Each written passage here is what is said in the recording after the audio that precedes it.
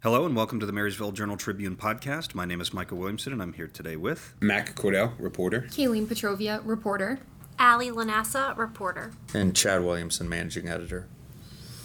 All right, so today on the show we decided we were going to talk about some of the investment that has gone into the historical buildings in some of our communities. Many of the buildings located in the downtown areas of like a Marysville or Plain City, were built in the late 1800s, early 1900s, and have required some upkeep and renovation over the years. So we wanted to talk about the process of doing that and kind of what some plans are for some of those local buildings, what they're being used for now, and maybe some future ideas, and kind of how that leads to preservation of some of the historic buildings in town. So where did you guys want to start? Probably with Kayleen covering Plain City. Plain City's been doing, for a smaller village, Plain City's been doing a lot over the last few years to kind of get some of their buildings up to shape and things like that. So probably Kayleen with Plain City is a good place to start. Yeah, like Chad said, in the uptown of Plain City, over just the past couple of years, several buildings have really taken on new life and new uses there. Most recently, last week, we had a story about probably the most iconic Plain City building, the one with the clock tower, 101 South Chillicothe Street. It's most recently been known as Teak Talk, the antiques building, antique store. But now there are plans to make it into a brewery and full-service restaurant, an Ohio-based restaurant called Moeller Brew Barn. So really taking on a completely different use than it has in the past. It'll serve food, drinks. There are plans to put a beer garden outside too. So that's kind of emblematic of the changes that have occurred in Plain City. I know a lot of people have seen the Granary come into use, also Pioneer Pizza, which is right next door. Even the former municipal building has been purchased, and there are plans to turn that into a co-working kind of startup business office space. So a lot of buildings that have been vacant for years and years or are maybe more discreet, like the antique store, are now becoming uses that are bringing a lot of vibrancy to the uptown and even drawing people from out of town to Plain City. And Plain City's mayor, Jody Carney, has talked about how this is really part of the administration's vision. And of course, they desire to preserve the history of Plain City, and Plain City residents care a lot about these buildings that have been there for hundreds of years. But they really see it as, in order to do so, they need to bring new uses to these historic buildings.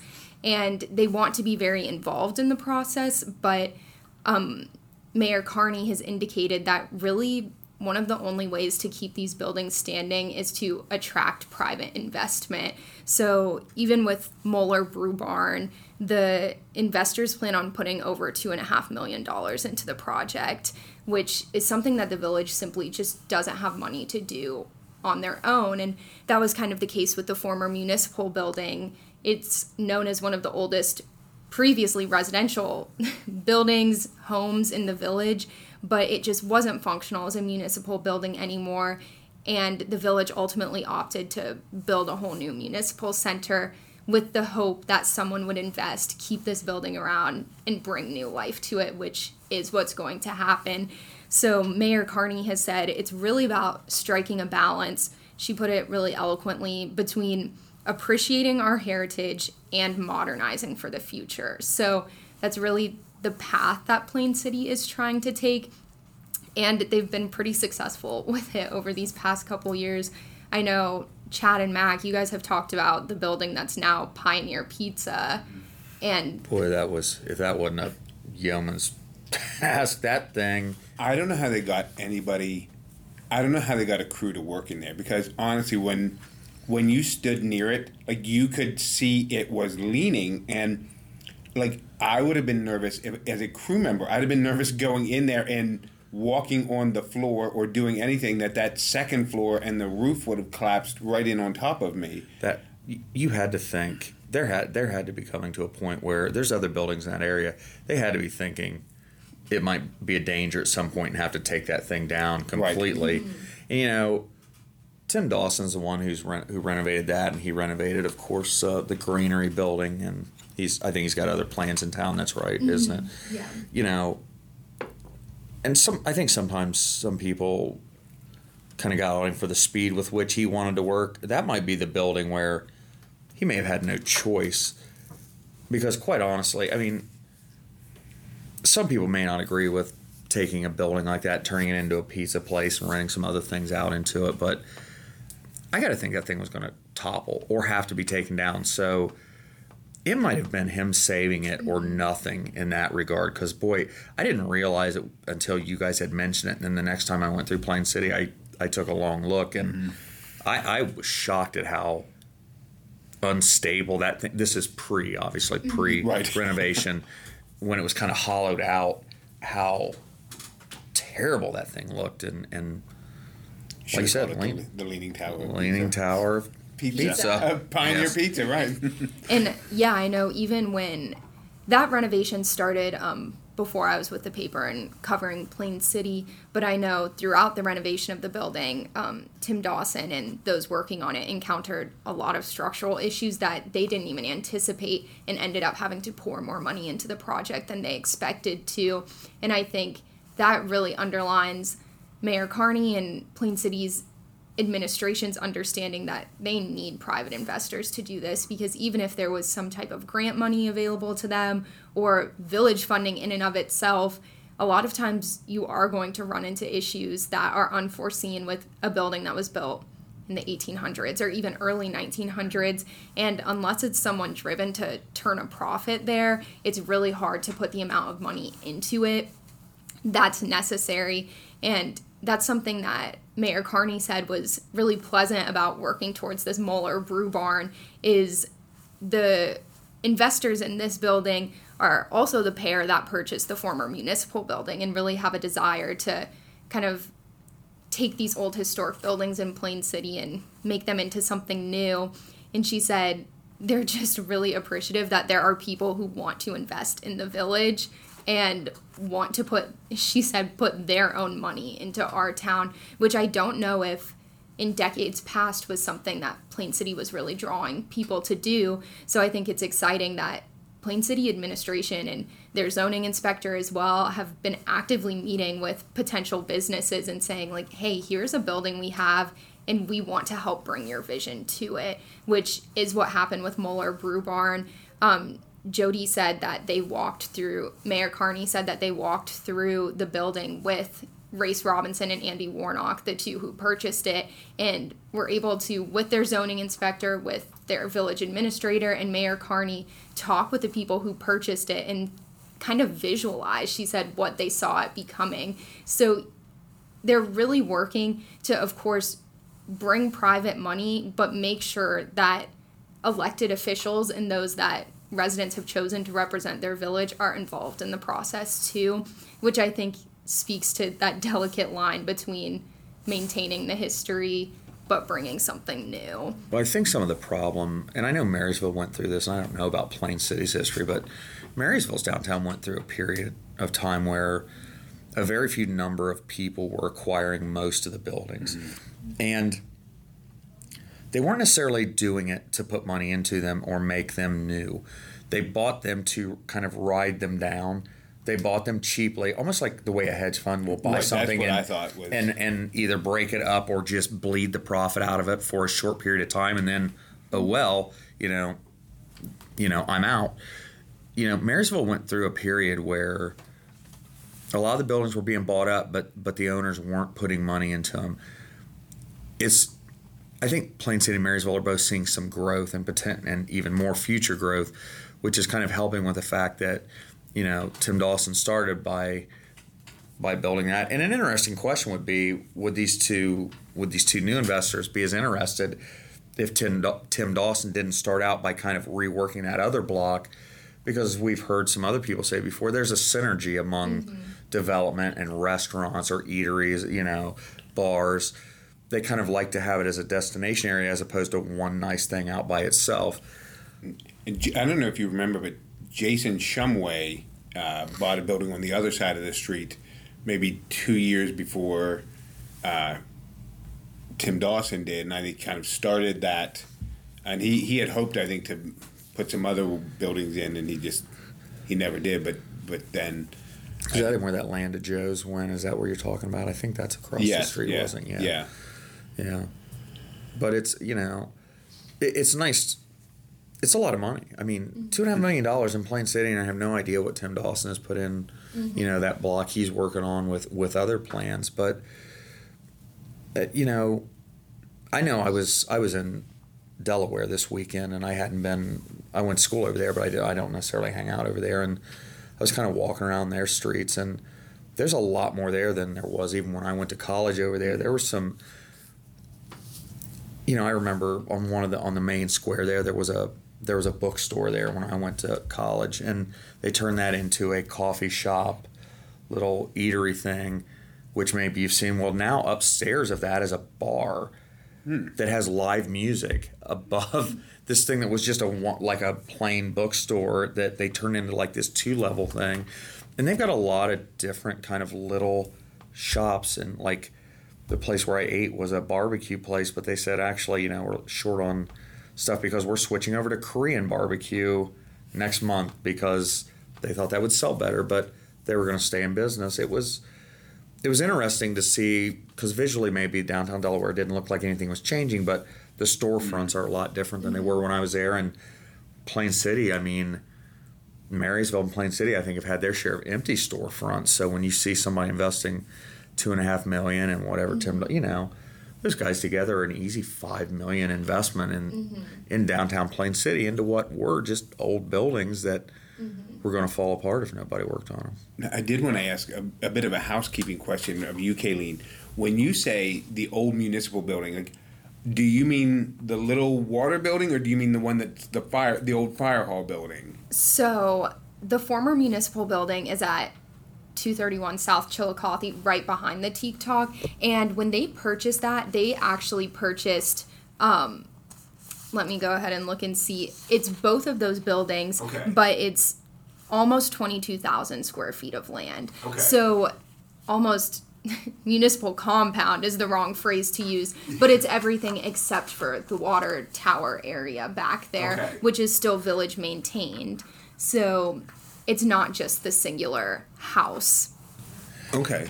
Mike, was there something you were going to get in there on? Yeah, I wanted to ask, you had mentioned that $2.5 million number, and if I guess maybe does some of that include those other buildings then?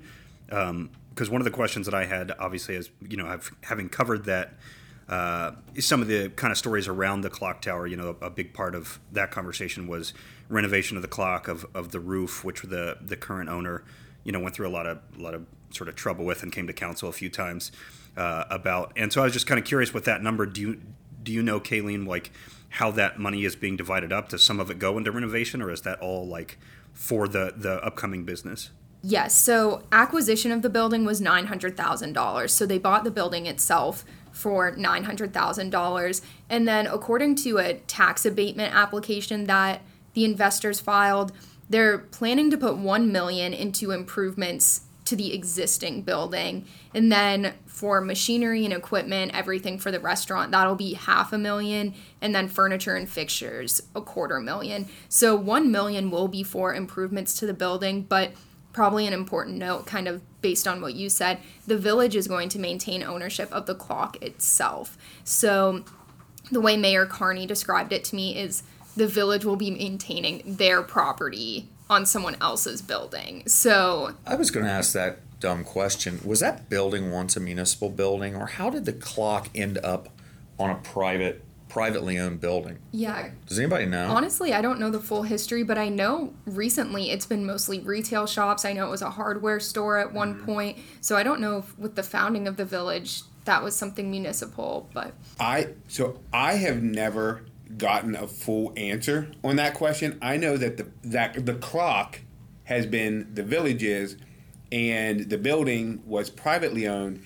and I'm sure Mike remembers, any number of times a building owner would come saying that the clock was leaking into their building, or somebody came in to repair the clock and walked across their rubber roof and damaged their roof, and so it was leaking into their building. And it has been a real problem because A, getting access to, and B, this is an old clock that keeps leaking into the building. But I never got a full answer as to how this came to be that the city owned or that the village owned the clock on top of the building, but not the building. Do you know, Mike? If I'm not mistaken, I don't know 100% sure, but if I'm not mistaken, I think so. The clock was, I think, dedicated to the city in 1902, and I think before that, the existing building, I believe, was a hardware store or some kind of goods store at that time. Ahead of time, so it was already kind of an existing building, and then when the clock was dedicated to the town, it kind of it became an additional piece to the property that was already a kind of privately owned thing, if I remember correctly. They just put it on top of the building? Yeah. It had an existing building, and then they I can't remember the guy's name, but there was a businessman who had donated the clock to the village, and then they just kind of added it to that spot, being kind of a center of town location. Yeah, from my understanding, it's always been a private building and public clock tower. Right, that's what I always knew too, but I never knew This is why. exceptionally strange. It's exceptionally strange. I guess we should have looked into the history of that thing a little more, but that's a crazy public-private partnership. That's what they're looking for. But it has caused problems in the past because.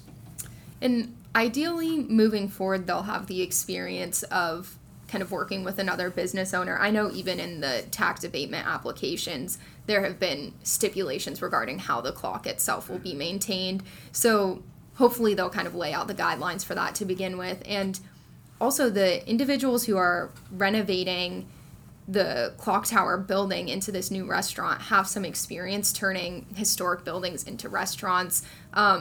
One of the investors helped to turn an antique bookstore in Hilliard into a barbecue place. Moeller Brew Barn itself has a location in Troy that is in a historic church. Their brewery is. So hopefully these individuals have some experience that the village and the investors can work together in kind of maintaining this. I'm a little shocked that they're going to be underneath the symbol of Plain City, at least, that's in some of their letterhead and things like that, and they're not using that in the name.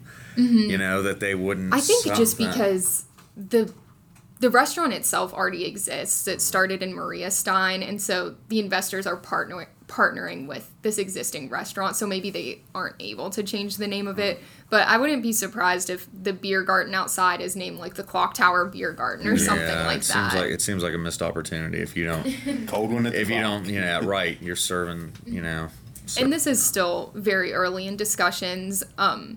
The tax abatement request is with the Jonathan Alder Board of Education right now, and then it will come before council for approval or rejection. But if approved from there, the developers will start creating plans. So we haven't really seen renderings yet of what the restaurant itself will actually look like, but I'm sure if they targeted the clock tower building, that has to be a prominent part of their design. Then Tim Dawson with the other block and all those, did he get similar abatements? Did he go through similar processes? So on West Main Street, which is where the granary is, just a little bit farther down on what kind of look like row homes, Tim Dawson applied for abatements for 156, which is the former Plain City Food Pantry. People probably know it as that. And then the one next door, which is 160. They approved an abatement for one of those, but rejected the abatement for the other. It's a specific type of abatement called a community reinvestment area. So it's to incentivize developing these historic buildings, essentially. But a stipulation of it is that work can't have already begun on the building if you want to apply for this CRA abatement. And with the building that was rejected, Tim Dawson had already replaced windows there. So it became kind of a matter of semantics, and council was divided on whether that constitutes work beginning or not, but they ultimately didn't approve that one. But he has gotten abatements on other projects that have kind of helped him to leverage renovating them. And with those two buildings, I will say, I talked to their zoning inspector when the abatements came before council, and there aren't specific plans that have been submitted to the zoning department yet, but the requested uses have come before her. So with one of the buildings, he wants it to be retail and restaurant, and then the other one retail and residential. I know in design review board and coming before council, there have been suggestions from Tim Dawson that it could be stores on the lower level and then apartment units above, or a restaurant on the lower level and apartment units above. So that's what could kind of happen. Starting from the Granary, it could move down that block. I think people would be very excited to see that. And I don't know if you've been to the Granary. I have. It's a really nice facility. Yeah. It's really cool. It brings people in. People from Marysville go there and eat. I had a friend from Mount Sterling tell me, that. I was in Plain City the other day. And I said, what were you in Plain City for? He said, we went up, me and my wife went to the Granary. And I said, great, how was it? And they said they had a really good time. The food was fantastic. It's an interesting outdoor space to be in the middle of a town in that it feels closed in because it's bracketed by the other buildings. So, it's an interesting space, and it's pretty cool. It's pretty dynamic for being in the middle of Plain City. For him to have been able to kind of conceptualize that and make that happen right there in the middle of some existing buildings is really it's an interesting structure. And to your point, Mac, that's something that Mayor Carney has said in talking about bringing Moeller here, is that Plain City administration wants the village to become a destination, not just the uptown for residents to patronize, but for out-of-town people to say, hey, we could go to uptown Plain City for dinner. And I mean, I've seen that sentiment reflected in council meetings. There are people who come out and speak really passionately about what the Granary has done for the village. And of course, there are people who, detractors who are upset about changes to historic buildings. And I don't want to minimize that because there are plenty of people who feel that way as well. But even among those who are concerned about historic preservation, I think there has been some individuals who are vocal about, I like that Plain City is a place people are excited to go to. And this seems like just the beginning for them. And people have come out and said, we didn't used to have things going on in our uptown, and now my friends who live in Dublin or my friends who live in Columbus ask me if they want to meet up in my town for the weekend. There's that too that Tim Dawson has done. He kind of he's done the Rock Around the Clock. Yep. Rock Under the Clock or Rock the Clock. Rock the Clock. Yeah, that one of those three. But he's bringing in some kind of national entertainment now, and they've kind of got a street party kind of thing that can serve as a homecoming for some people and things like that. I know when Marysville does things like that, or whether it's the Balloon Fest or the Bicentennial, it tends to serve as a homecoming, and people will kind of build summer trips around that and come back for things like that. So that was really something Plain City pretty desperately needed, and he's done pretty well organizing that. I look at, as weird as it sounds, none of this would have been possible without the bypass. Like for years and years and years, they tried to get the bypass. Big semi trucks would come through, and you could not park in the uptown because no car was safe in the uptown. The curbs in Plain City were all torn up because the trucks would just run over the curbs. The trucks would run on the sidewalks. It was noisy. You couldn't park. You didn't want to walk on the sidewalks.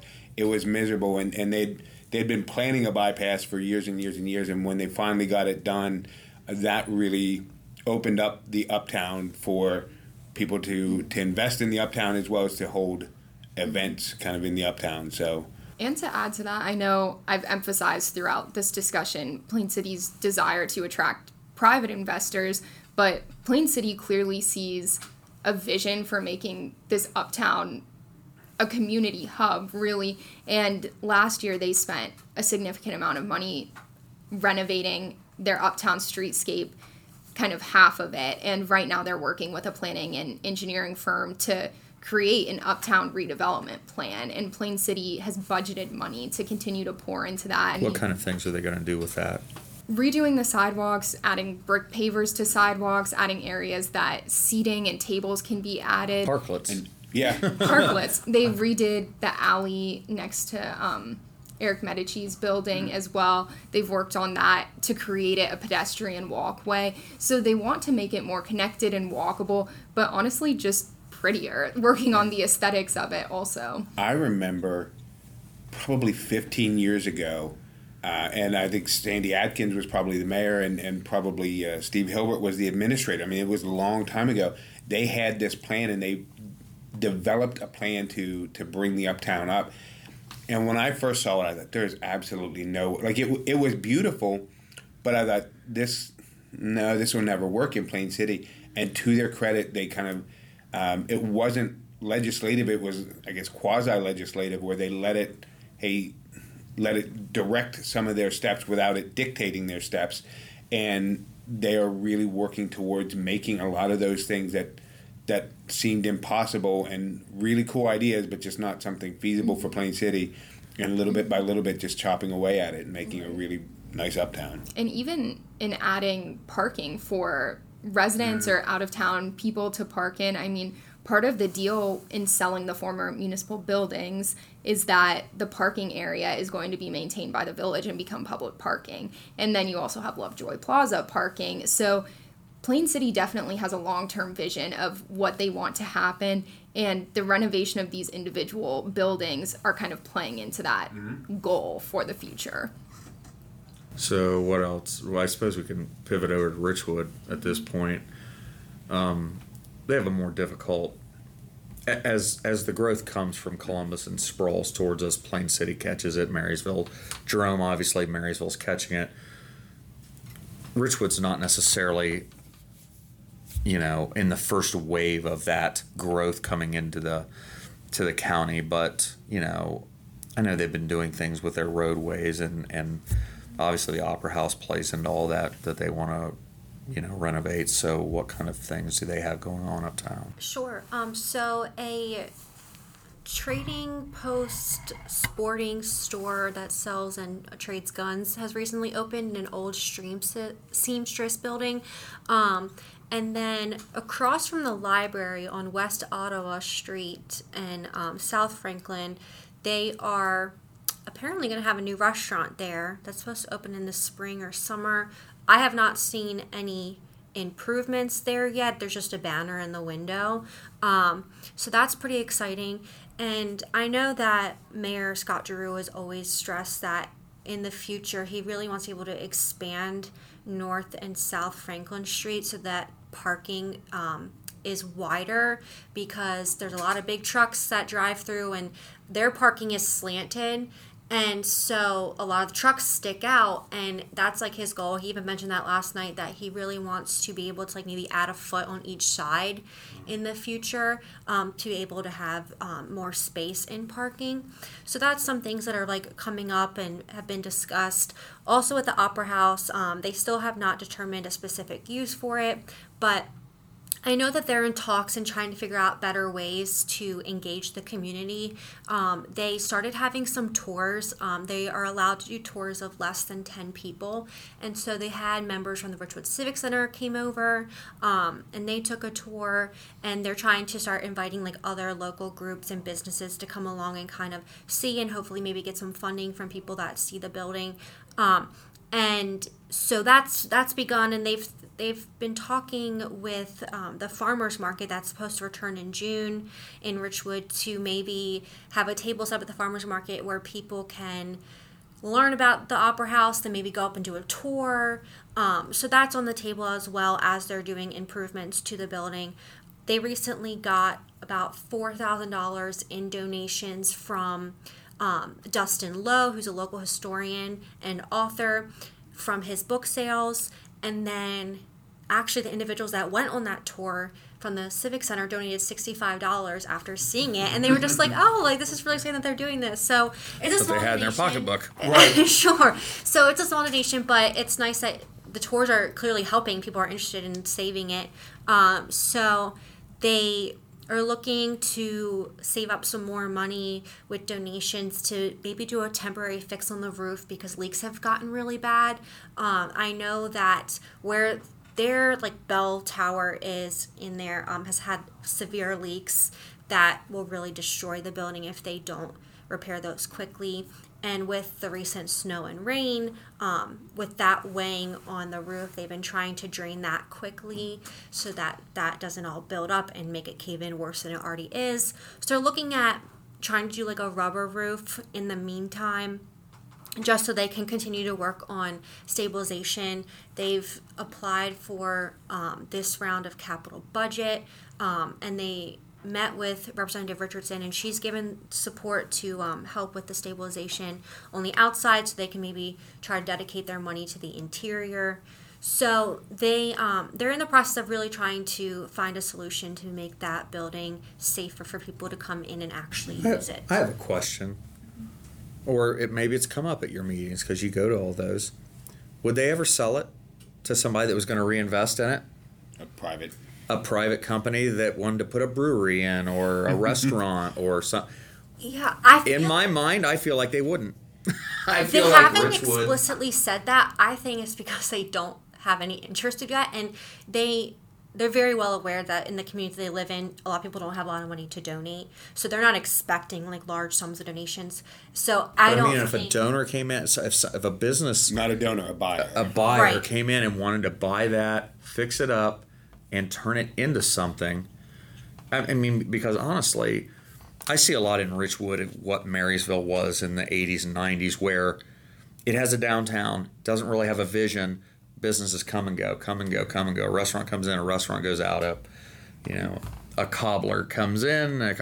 He was there for a long time, but like these businesses just come and go because the downtown hasn't changed. It's there's no new life breathed into it. It's just available storefronts, and I get a lot of that vibe out of Richwood. Whereas if something went in the Opera House, something big and nice, I know up in Ada, they've got an old armory up there that they turn into an Italian restaurant that is the main restaurant in town, and it's a pretty buzzing thing. It's not quite in the middle of the downtown though.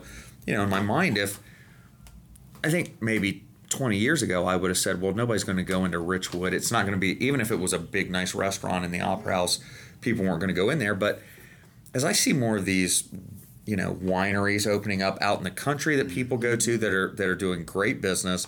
Even Ramsey's drive-through, I thought as a drive-through that's a great thing, but as a pizza shop or live music venue, but I was wrong. Like people will, and they draw from the country out there, people that don't want to drive as far. So it's hard to tell what Richwood might be able to pull into it with the right. It is hard to tell, and they've never explicitly talked about that. I have the feeling that they would not want to sell it to anybody unless it's going to stay in a community use. I don't think they want it to be like a restaurant or anything like that. I think if someone was willing to buy it and have it be where it's a community center or another kind of government office or something like that, where the village can still use. Yeah. So I don't think they would eventually. And like that, the thing that comes up a lot with talking to individuals in Richwood is they know people aren't coming to Richwood. Like they know for the farmers market, the only people are going to come to the farmers market there are people that probably live in town because it's not a big farmers market. It's different than coming to Marysville where there's a lot of things to do. And so they're very open about that and knowing that like they don't really have the quite attractions to bring people. Which a restaurant or something might be good, but it's so far off of the main road. Yeah, I think there's kind of maybe a bit of a flaw in that logic, though, because I get it. Plain City has the benefit of the proximity to Dublin and Columbus, so that certainly benefits them. But like we mentioned before, Plain City was not a destination. People, and maybe it's not to that point yet either, but people were not saying, let's go to Plain City for dinner. But then once they decided, well, what if we put some cool restaurants here? Now people are saying that. So I think if you're stuck in the mindset of, well, people from out of town don't come here, if you never change, nobody is going to. And maybe never give them a reason to come. And maybe that's what they desire, and I'm not in a position to tell them what they should or shouldn't want. And if they do want to keep it insulated and say, hey, we just want this to serve our community, we don't want anyone from out of town here, then that's their prerogative. But if they're saying, if their thought is, well, we just can't bring anyone from out of town, I don't know if that's necessarily true. And I think, again, back to Plain City, that this was, while it looks like a lot of stuff has happened in the last, 3 to 4 years, a lot of this started with planning and a vision. And this is the culmination of that. 15 years ago, it wasn't overnight. It was people being thoughtful and having a vision and sticking with it. And now it's culminating into a really nice uptown.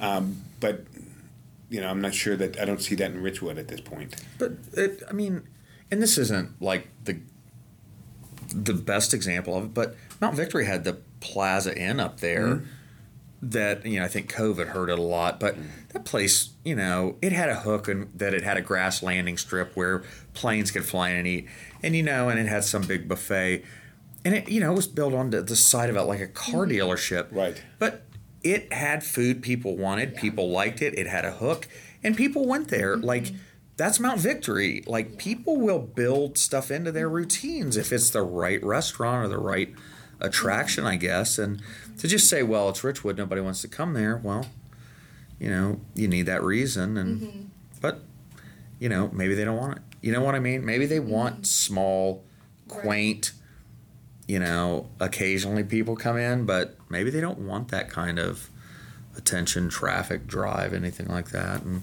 that would lead into I would tend to agree with you, Allie. I don't know if somebody came in with $3 million in their hand and said, I'd like to buy your opera house and fix it up and make it a brewery, and restaurant. I don't know that they'd sell it either. Because I think there's maybe also fear of if that comes, it would hurt the other restaurants, and there's a bar there. Because it is all so close together in one. But there is a synergy among restaurants. You have to learn to accept that it's hard to think that, well, I'd rather be the only restaurant in town, but if you're the only restaurant in town, you go out of business. Right. There is a synergy among making somewhere a destination. And, I get, but that mentality, exactly what you're describing, is exactly kind of what can hold an area back.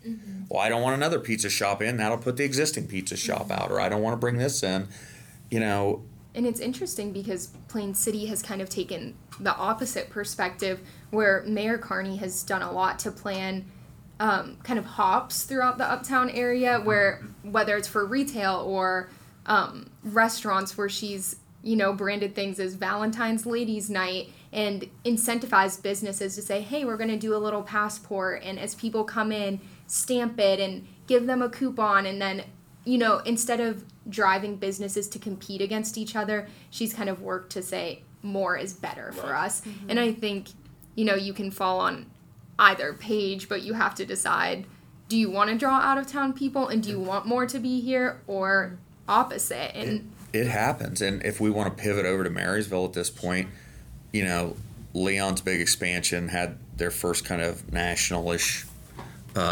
act this weekend, had the same group 2 nights in a row. I was there one night. The next night I drove by and I saw people parking. It was crazy. Like, I saw people coming from a lot of directions where they had parked at different parts, coming, clearly heading towards there. The other thing, and I don't know whether it's intentional or they're going to do it this way the whole time or not, the band was kind of done by about 9:30 or 10 o'clock. And a lot of people broke off and went other places around town at that point. So you have, if they've put, according to our story, $4.5 million into Leon's, which let's go back even farther. That was a Napa store before it was the original Leon's. Now they have basically made a concert venue on the back of that thing, which can bring people in, which depending on the time it gets over, then spills out everywhere else. You've got that synergy among businesses. They've got ours is a Mora, right? Yeah. Marysville has a Mora where you can walk with your drink and conceivably maybe you could leave Leon's with a drink and go down to Old Bag of Nails because maybe they have someone playing on their patio later into the evening. You can walk down to Witt's and get yourself, have a nice meal, walk down, get some ice cream or dessert or whatever, and sorry, take your beer with you. But if you're trying to create this image of your uptown as a destination, if you only have one restaurant, how often are people going to come back? But if you have Leon's and this and that and the next one, people start to think of, oh, Marysville is a place we can go to for dinner tonight, So I think even if you don't know exactly where you want to go, we'll go to Marysville. And when I was there, I saw when I went in for that to go to Leon's, I saw they had a fish place across the way, or they had a little hamburger place, the Half Pint, or anything like that, or Sharky's, is putting a lot of money into the former Old Town Inn, and trying to give something different. I saw they were doing comedy nights Yes. which, I don't know whether it'll work, but I appreciate the attempt at something different. Leon's is trying to do what Christian rock. Christian Christian rock rock. bands on Yeah. Wednesdays. Again, I don't know if it'll work, but I appreciate the effort. These are things that people haven't tried in town before, and I think that springboards from people putting in new types of spaces and having new visions and realizing, you've also seen kind of an explosion of trivia nights in downtown businesses and other bars around here. So, there are ways for these businesses that are trying to grow and expand downtowns to kind of work together and, have that synergy. Create the synergy, but still have your own identity and be a little bit different. I think that's what's unique about specifically these two, that they're really approaching the entertainment side of a restaurant. Like they're trying to plan stuff almost every single night to have people like enjoy while they're eating, in addition to just grabbing a drink or something like that. Like they really want people to stay and be entertained. Sharky's, I was interested in the fact that they're almost a restaurant and then kind of changing gears when kind of their dinner time is over and making it more of a bar and entertainment area. It sounded like they were, whereas a lot of places will just serve food the whole time. Mm-hmm. It sounded like they were well aware that, we're going to staff the kitchen to this point and then we're going to go this other direction. Right. And then, there's no denying that Marysville's got a vision for its uptown too. I think you could look back and I don't want to say it started with Partners Park, but Partners Park, at least for the summertime, gave something unique in a centralized kind of area. Now, it's not dead in the center of the uptown, but it gave a nice kind of community family center there where people could go off from there and get ice cream at a couple of different places or hot dogs or whatever. And, you're starting to see businesses that are able to not only just open, but they're sticking. Right. Whether it's Mad Dogs or Wits or Leon's or Half Pint, through a pandemic, none of the main, I don't know that any of the restaurants, other than maybe Ville Grill, closed over the course of the pandemic. So now they come out the other side and, you've got kind of diversified offerings of food or ice cream or other things. Then they're helped out by things that bring people up there on their own, whether it be a martial arts studio or dance academies that bring people up there. I know people that drop their kids off for an hour dance class and then go somewhere, and have something to drink or have some food and wait.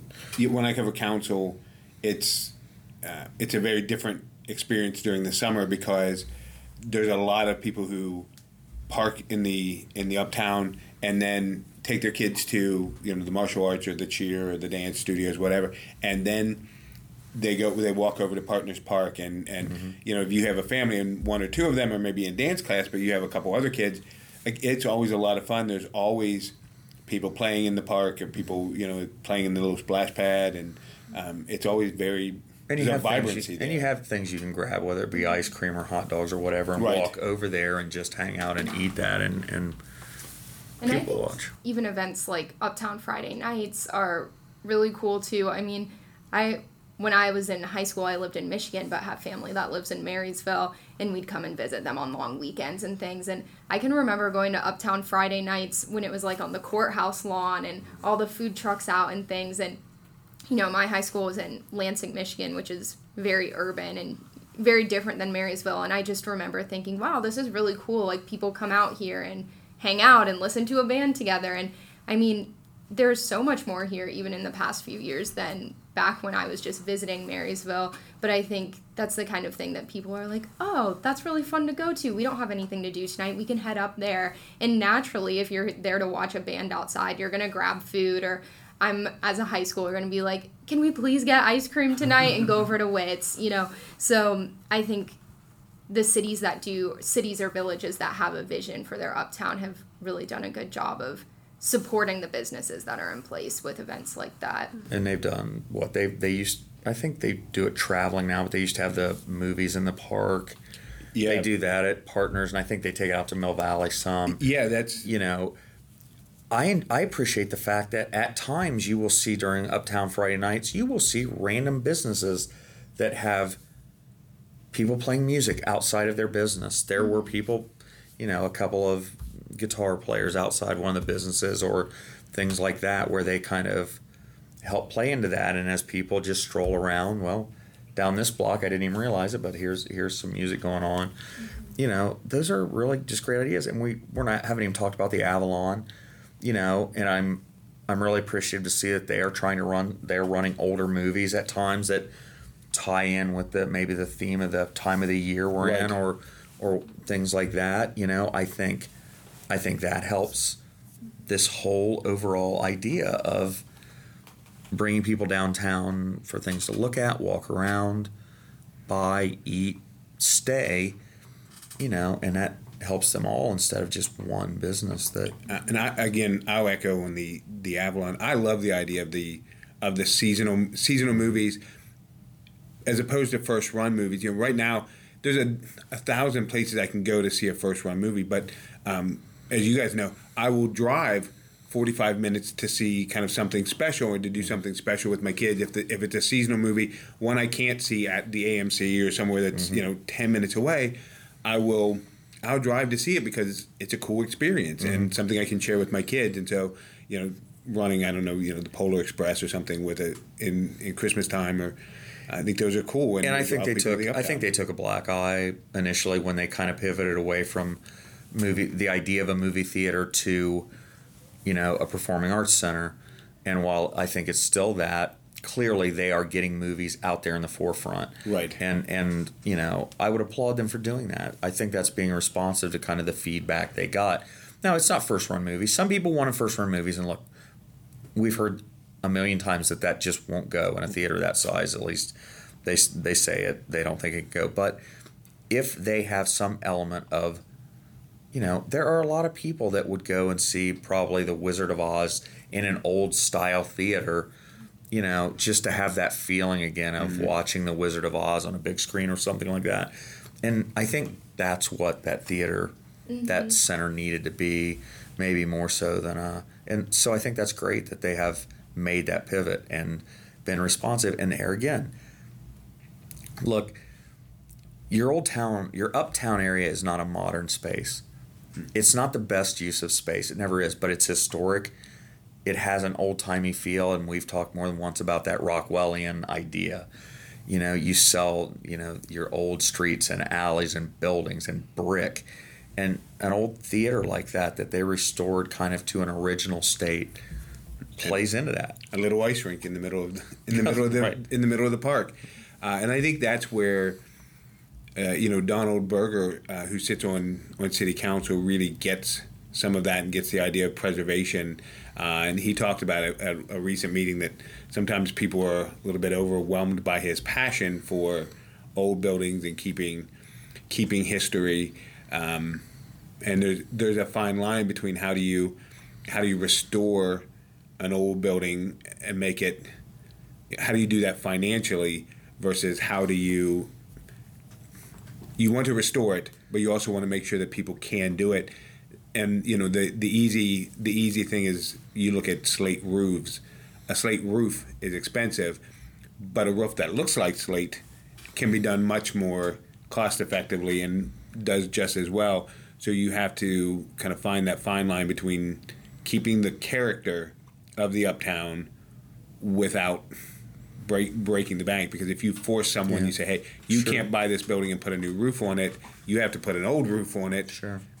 They're not going to do it. And I think along with that is some of this, just what we're talking about, this synergistic effect of, well, if people are coming up for Leon's or you know, Friday night uptown or something at the Avalon or a dance thing, the more people that are coming up there, the more investors might want to buy an old existing building front there and fix it up into something more vibrant.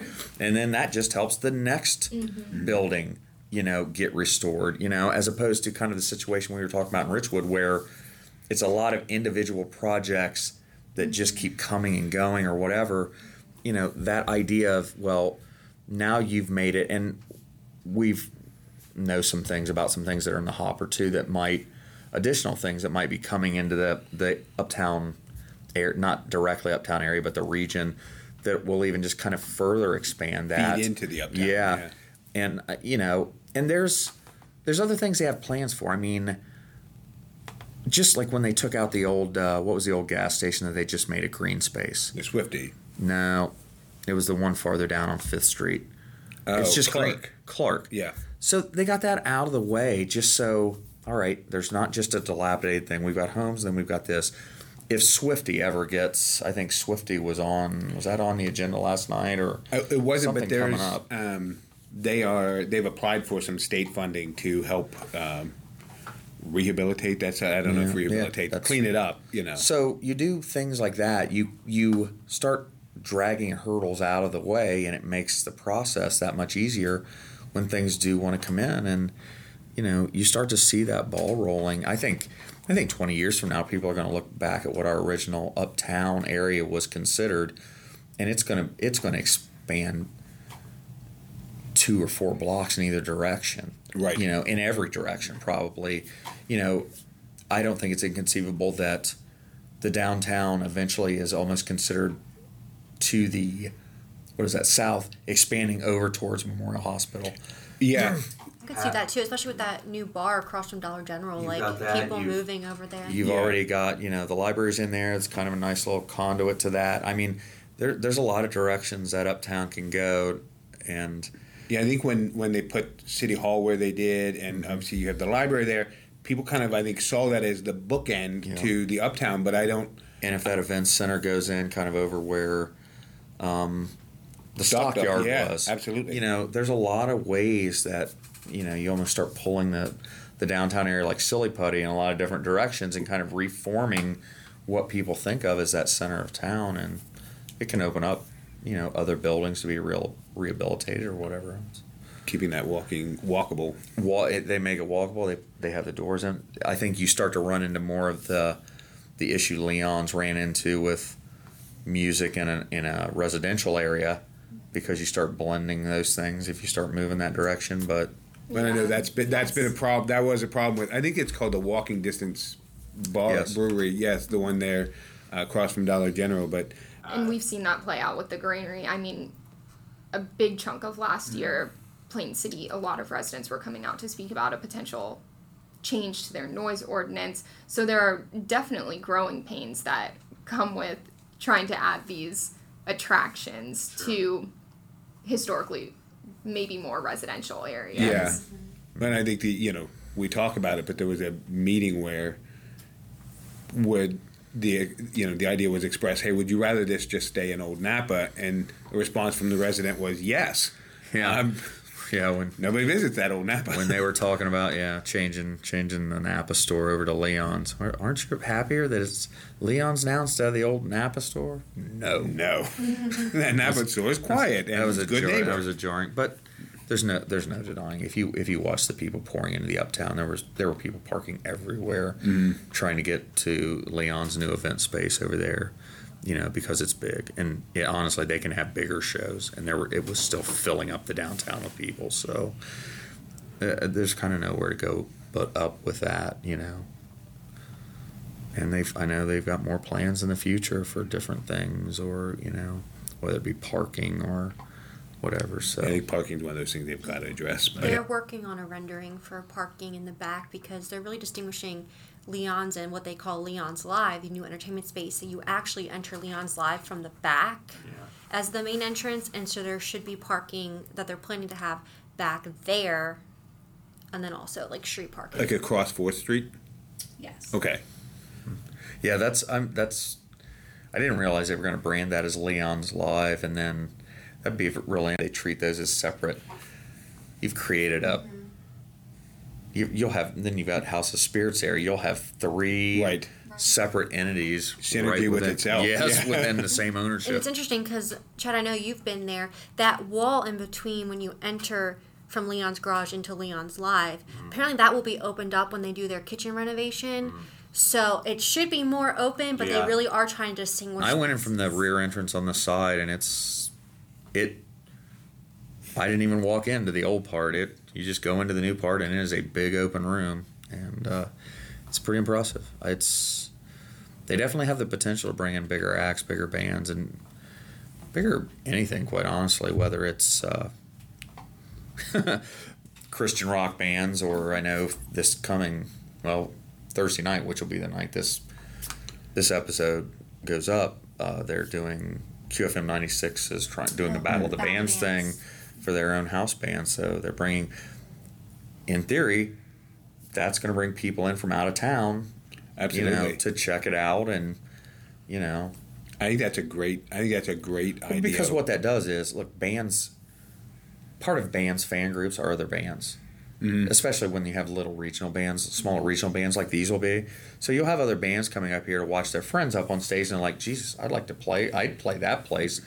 And maybe they book for a Thursday night or an opening act or something like that, having come up here having to see this. And That's a good point, because even when I did that interview with Jonathan Farr, when he's a Grammy-nominated artist from Richwood, he would have to go down to Columbus to do any acts and DJ, but now there's a space here so close by to be doing that. yeah, definitely different. All right, well, that's the show for this week. Thank you guys for all the good information, and thanks to everyone out there for listening. If you like what you hear, please be sure and subscribe to the Marysville Journal-Tribune podcast pages. You can find us on Spotify, Google Podcast, Apple Podcast, and many other places where your podcasts are available. So be sure to tune into the show next week, and we'll see you on Thursday.